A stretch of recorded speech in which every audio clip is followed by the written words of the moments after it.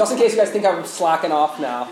But, okay, so we're picking up where we left off last week. We finished off, we had a long talk about just the difference between an old covenant and new covenant ministry, and looking at just the different way that God's grace was administered in the Old Testament through these sacrifices and priests and temples, versus now in just the simplicity of preaching and prayer and reading the Word of God.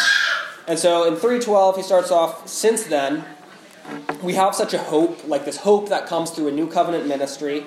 We act with great boldness. That is, we're bold to proclaim this message, this ministry to you.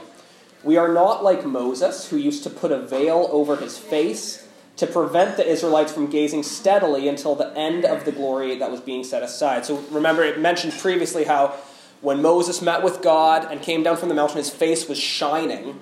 And it was so bright that he had to actually wear a veil over it so that the Israelites wouldn't, I don't know whether it was so bright they'd be blinded or they were just like, wow, this is crazy. But for some reason, it needed to be veiled so they couldn't look directly at it. And it was glorious, but even that glory was going to be put aside because the new covenant glory is so much greater than that. Their minds were hardened.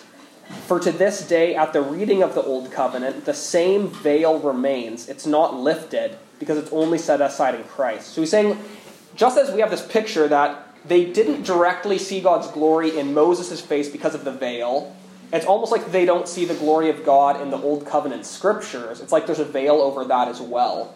So it's almost as like if you could imagine a Bible has like light shining out of it, but like someone's put a blanket over it or whatever. And it's like, well, I don't see any beauty in this book. I don't see any beauty in this message. So saying that that's what it was for the Jewish people in the days of Paul, that they had this veil that they couldn't really see the truth about Jesus in the Old Covenant ceremonies. They couldn't see very clearly how these sacrifices pointed to the Messiah and how Jesus fulfilled it. The veil on the whole Bible is set aside in Christ. So it's only once you see Jesus and understand his ministry, then it's like that's pulled away. It's like, oh, all this makes sense. The prophecies in Jeremiah about the new covenant that were around the passages we were looking at today, the visions even in Daniel, it all starts to make more sense in the face of Christ.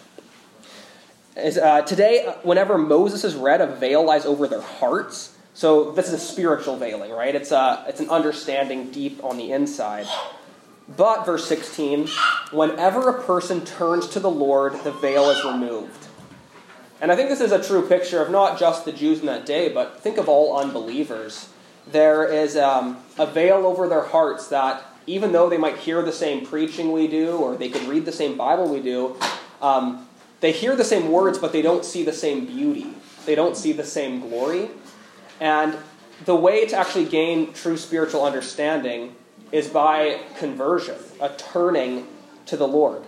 Turning away from sin and repentance, turning towards God in faith. And so it's almost as interesting because people often want to, and I think this is human nature, we want to understand everything before we jump in, right? It's almost, or like you can think of it like when you're dating someone, it's like, I want to know everything important about them, have this all figured out, and then I'll decide to commit to marrying them. But it's almost like with God, it's the opposite. Like, you're not going to truly know God and understand and see the clear spirituality in Scripture until you've committed yourself to serve the Lord and to turn to him and to follow him.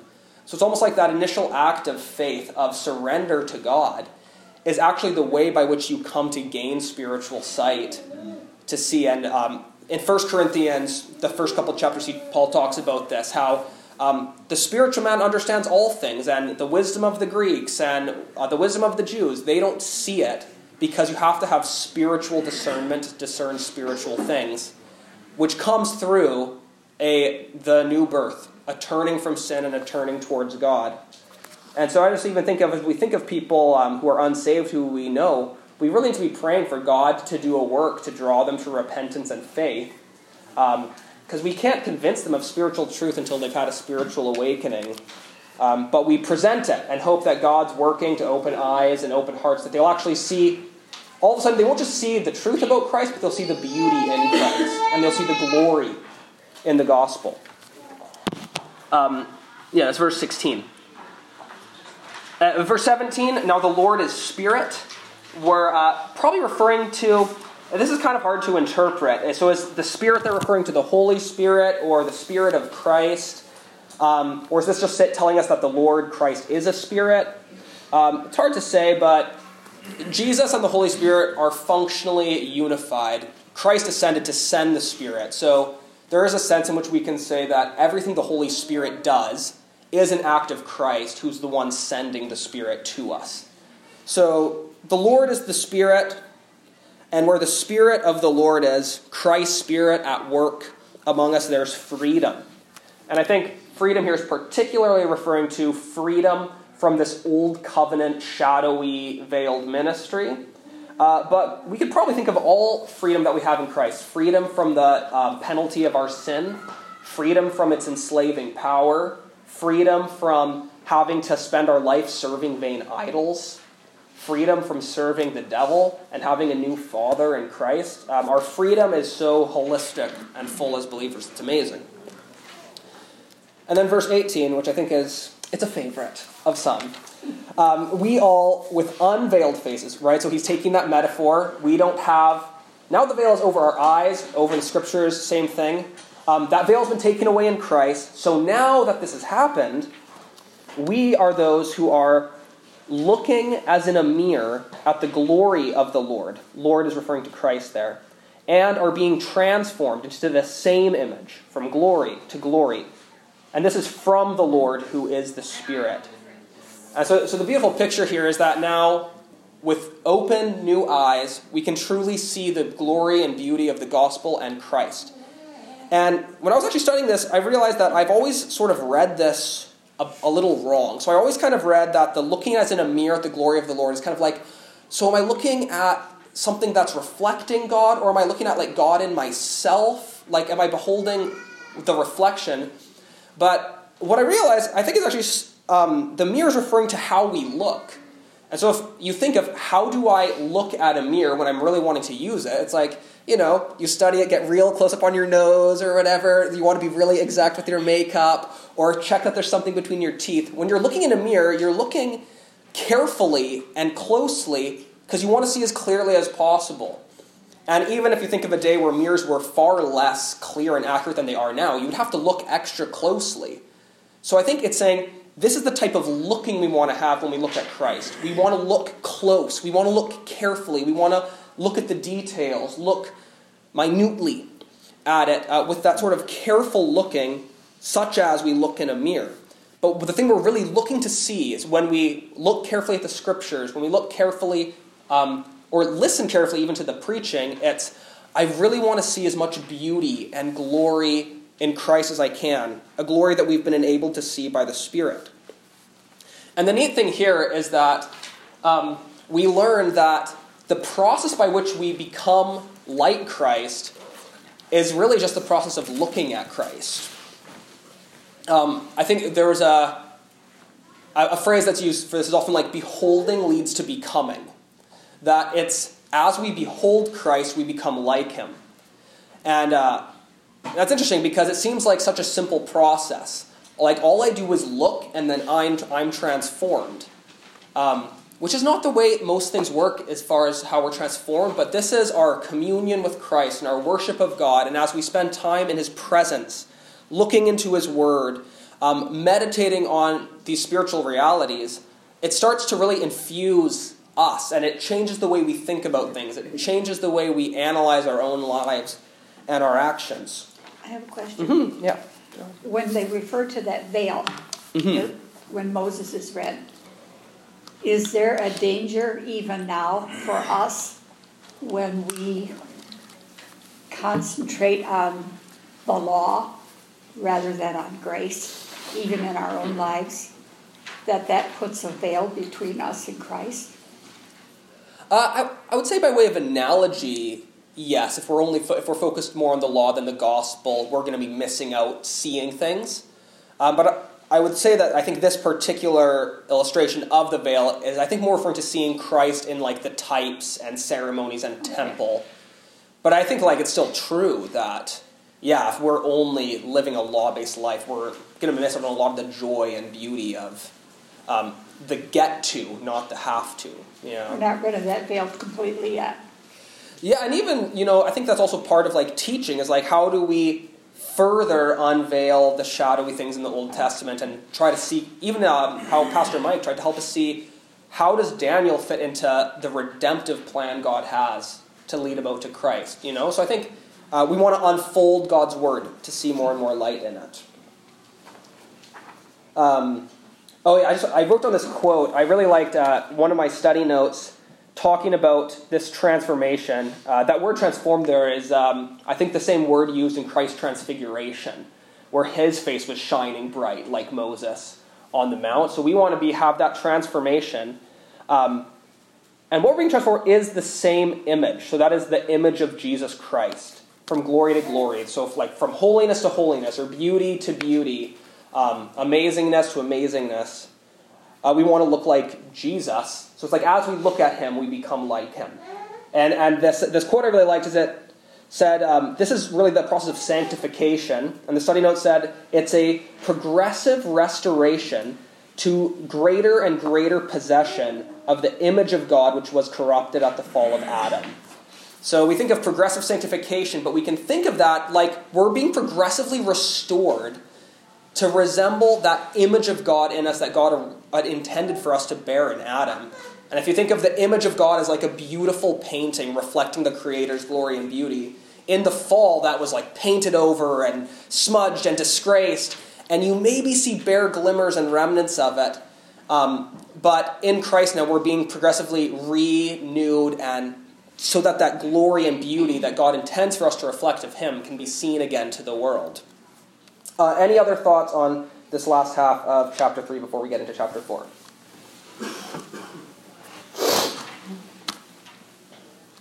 Alrighty, chapter 4.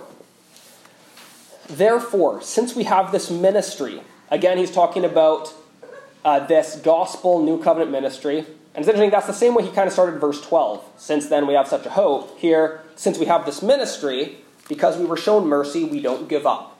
So this is the true ministry God's given us, so we're going to persevere in teaching it. Instead, we have renounced secret and shameful things. If you remember the previous chapter, he talked about people peddling the word of God for profit. So these are probably some of these shameful and secretive people, not acting deceitfully or distorting the word of God, but commending ourselves before God to everyone's conscience by an open display of the truth. So you remember, some people were accusing Paul, like questioning his motives. And he's saying, no, like we're going to commend ourselves to your conscience, to know that we have integrity, we're not shameful, we're not sneaky or deceitful. And we're doing this by just displaying to you the truth about us, the truth about God and the gospel. And I think just as an application of this, just the idea really struck me of this idea of people who distort the word of God. And of course, this is something false teachers do, but just thinking for ourselves how easily we distort the word of God. And distortion is interesting because it's not totally overhauling or trading. It's like squishing it in the wrong ways, getting the wrong proportions. And I think this can even happen unintentionally for people in our biblical conservative circles. This happens, I think, in each of our own lives. And something that I've been increasingly convinced of in the last couple of years is that we don't just have to get right what the Bible says, but we also have to get right what the Bible emphasizes and how much proportion certain topics are given compared to other ones. Because what happens is that some of the smaller things, the minutiae, which can be important and matter, they get elevated, and they're the things that separate, say, our denomination from other denominations, and we then elevate those to be cardinal doctrines in a sense, and forget things like how much proportion does the New Testament give to loving one another, or to being unified in Christ, or to serving the poor and needy. We almost like to create Scripture into our image, that the things we think are most important, Scripture also does. And just, I think, a good reminder for us, as we look in God's Word, just be aware of what comes up repeatedly, what ideas seem to get emphasized again and again, that it would then be our DNA, that the proportions we see in Scripture are the proportion with which we emphasize and encourage things. Does that make sense? Okay. So, distorting the Word of God, we can watch it even in ourselves. Verse 3, if our gospel is veiled, it's veiled to those who are perishing. So same idea as we've seen before.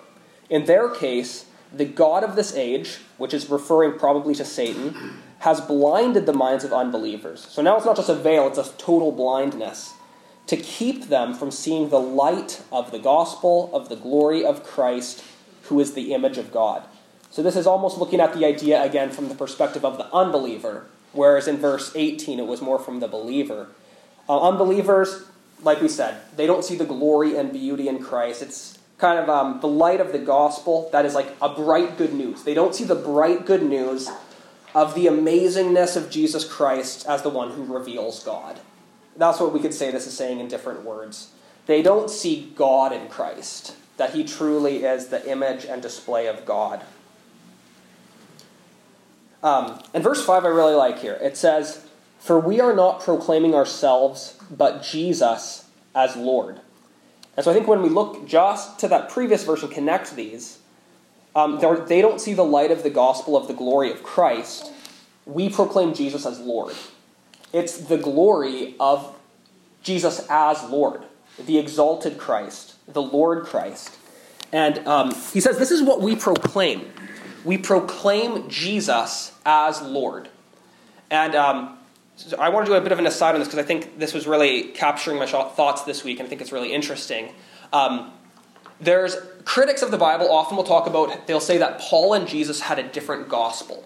So they'll say Jesus taught the gospel of the kingdom. The gospel of the kingdom, and then Paul changed it up and he taught the gospel of Christ. And so he made it all about Christ, and Christ wanted it to be all about the kingdom. And it's true that Paul does not talk about the kingdom of God near as much as Jesus does.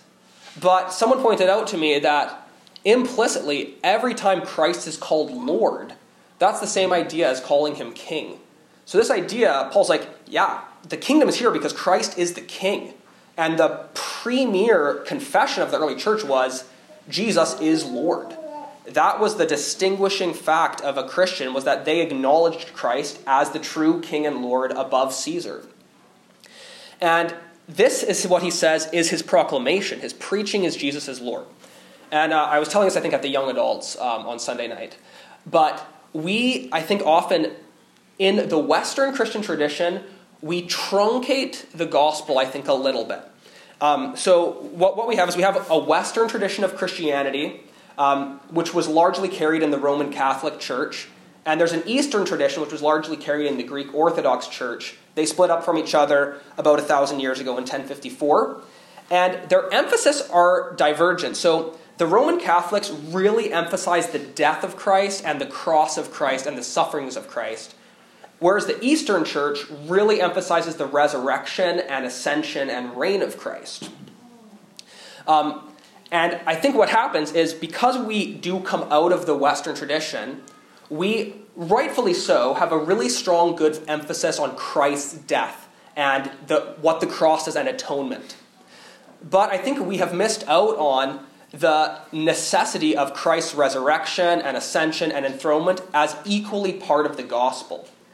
And I think it's a sad tale to us that I think for a lot of us, if someone asks us what the gospel is, we would say Christ died for our sins so we could be forgiven.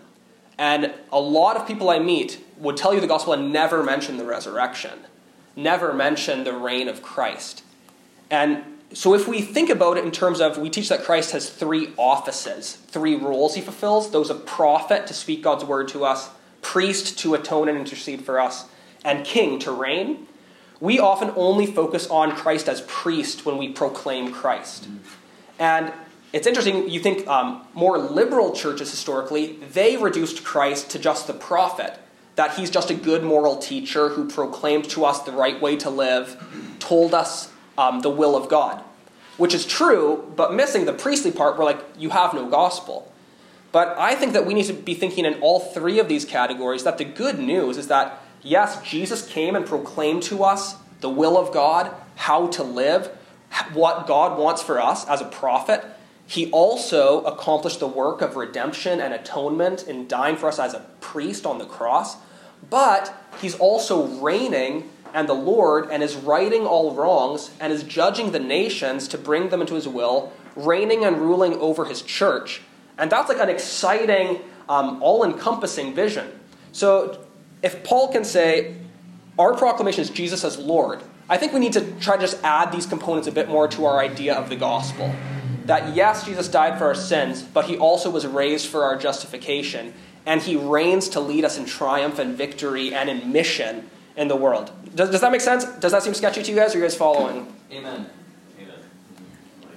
2 amens. Okay, well, I guess we're all agreed. So. But I do think this emphasis is really helpful for us to even because even an over-focus on the cross without the resurrection, that is kind of like you're saying a focus on law. It is a focus on our sin and forgiveness. But if we stop there, we forget about the mission and the empowering and the sending of the Holy Spirit that Christ has given us to participate in this kingdom mission of the renewal of all creation. And the expansion of the kingdom of God as we pray in the Lord's Prayer. Your kingdom come, your will be done. That's that resurrection lordship component. Anyways, that's a hobby horse of mine, so thanks for indulging me. Verse 6, for God who said, let light shine out of darkness, has shone in our hearts to give the light of the knowledge of God's glory in the face of Jesus Christ. So this God who created light out of darkness, original creation power, has used that creative power to create new hearts in us. A regenerate heart coming from seeing and knowing God's glory in Jesus. We've kind of talked about that. It's popped up a few times here. But this is the work of new creation. Just as powerful as God's creative power to create the world from nothing is the same power he uses to create new, living, alive hearts from the dead and stony hearts that we had before. So this is his work of a new creation, a new power on earth through the Holy Spirit and the transformation of lives. Coming by the fact that we recognize that in Jesus' face we see God's glory. To see God's glory in Jesus is the essence of what he's opened our eyes to see. And this treasure we have in jars of clay, verse 7, so that the extraordinary power may be from God and not from us. This treasure of the gospel is in us, weak vessels, us weak people, but we get to carry this incredible treasure in us, this treasure in the field that we found and sold all to buy. And here's how Paul sees himself as a jar of clay, because, like we said, the church was wondering if he was legit because he was having so much suffering. He's like, yes, we are afflicted in every way. We're perplexed, persecuted, struck down, which is these were literally true. But what is God doing in Paul within it? He's keeping him from being crushed. He's keeping him from despair, reminding him that he's not abandoned, reminding him or sustaining him from being destroyed. And this is the hope we can have in the midst of suffering, that God doesn't promise to keep us from ever being perplexed or persecuted or struck down, but the Spirit works to hopefully keep us from despair, to remind us that we're not abandoned. God's presence as a good Father is always with us, seeing God within our suffering. He says we always carry the death of Jesus in our body, so that the life of Jesus may be displayed in our body. For we who live, this is a death and life contrast, are always being given over to death for Jesus' sake, so that Jesus' life may be displayed in our flesh. So then death is at work in us, life in you. And so these two ideas of death and life, modeled after Christ, so Christ's death, we're buried with him in baptism. Christ's life, we're raised to him in newness of life. These are, in a sense, the two poles of the Christian life that we live our whole lives between. We're always living out of both Christ's death and Christ's resurrection. We're fellowshipping with Christ's death in all our suffering, as we see sin in us, as we see death in this world, suffering in our family, brokenness in our relationships. The whole Christian and age of the church is going to be an age where there's fellowshipping in Christ's death, marked by deathness in all of us. But it's also an age marked by life, marked by resurrection power, marked by the Spirit. And we always are somewhere in those two poles, often both at the same time, in different mixtures in our life. Sometimes we'll feel like we're fellowshipping really in death and suffering, sometimes experiencing joy and resurrection power. But these are the two poles that really mark this age. And there's a truth in that with, even if it's not persecution for our faith, all suffering is a suffering with Christ in his death for the Christian. Because we hope in God in our trials just as Christ did and identify with him in that. And he says even in verse 12 that this death that's working in us is actually working in life in you. Our trials, our sacrifices are actually being used by God to bring you into greater spiritual life, which is a beautiful thing, being able to sacrifice for others. And since we have this same spirit of faith in keeping with what is written, I believed, therefore I spoke. That's from Psalm 116. We also believe and speak. For this is kind of what they're confessing their faith in, and they speak. We know that the one who raised the Lord Jesus will also raise us with Jesus and present us with you. So he's like, in spite of all our afflictions, all our death, one day we're going to be raised to new life. No more death, no more suffering, no more pain. We'll be with Christ, fully participating only in his resurrection. No more death. And we trust you're going to be there too, the church with us. And that gives us hope. That gives us perseverance in our sufferings. And he says, indeed, everything, verse 15, is for your benefit. He says, every suffering I'm ever undergoing, this is all for your benefit, so that as grace extends through more and more people, it may cause thanksgiving to increase to the glory of God.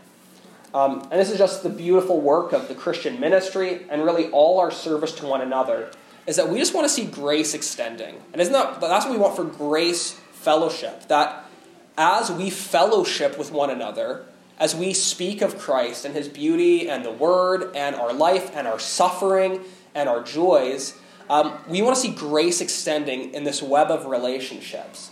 We want to see grace extended to the suffering, to the hurting, grace extended to the weak, the helpless, and really all of us are in so many ways.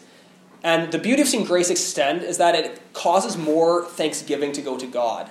The more grace works among us, the more God gets praise and God gets glory, and we rejoice in that. Therefore, we don't give up. Even though our outer person is being destroyed, our inner person is being renewed day by day. Isn't that true? We feel that. For our momentary... Yeah, amen.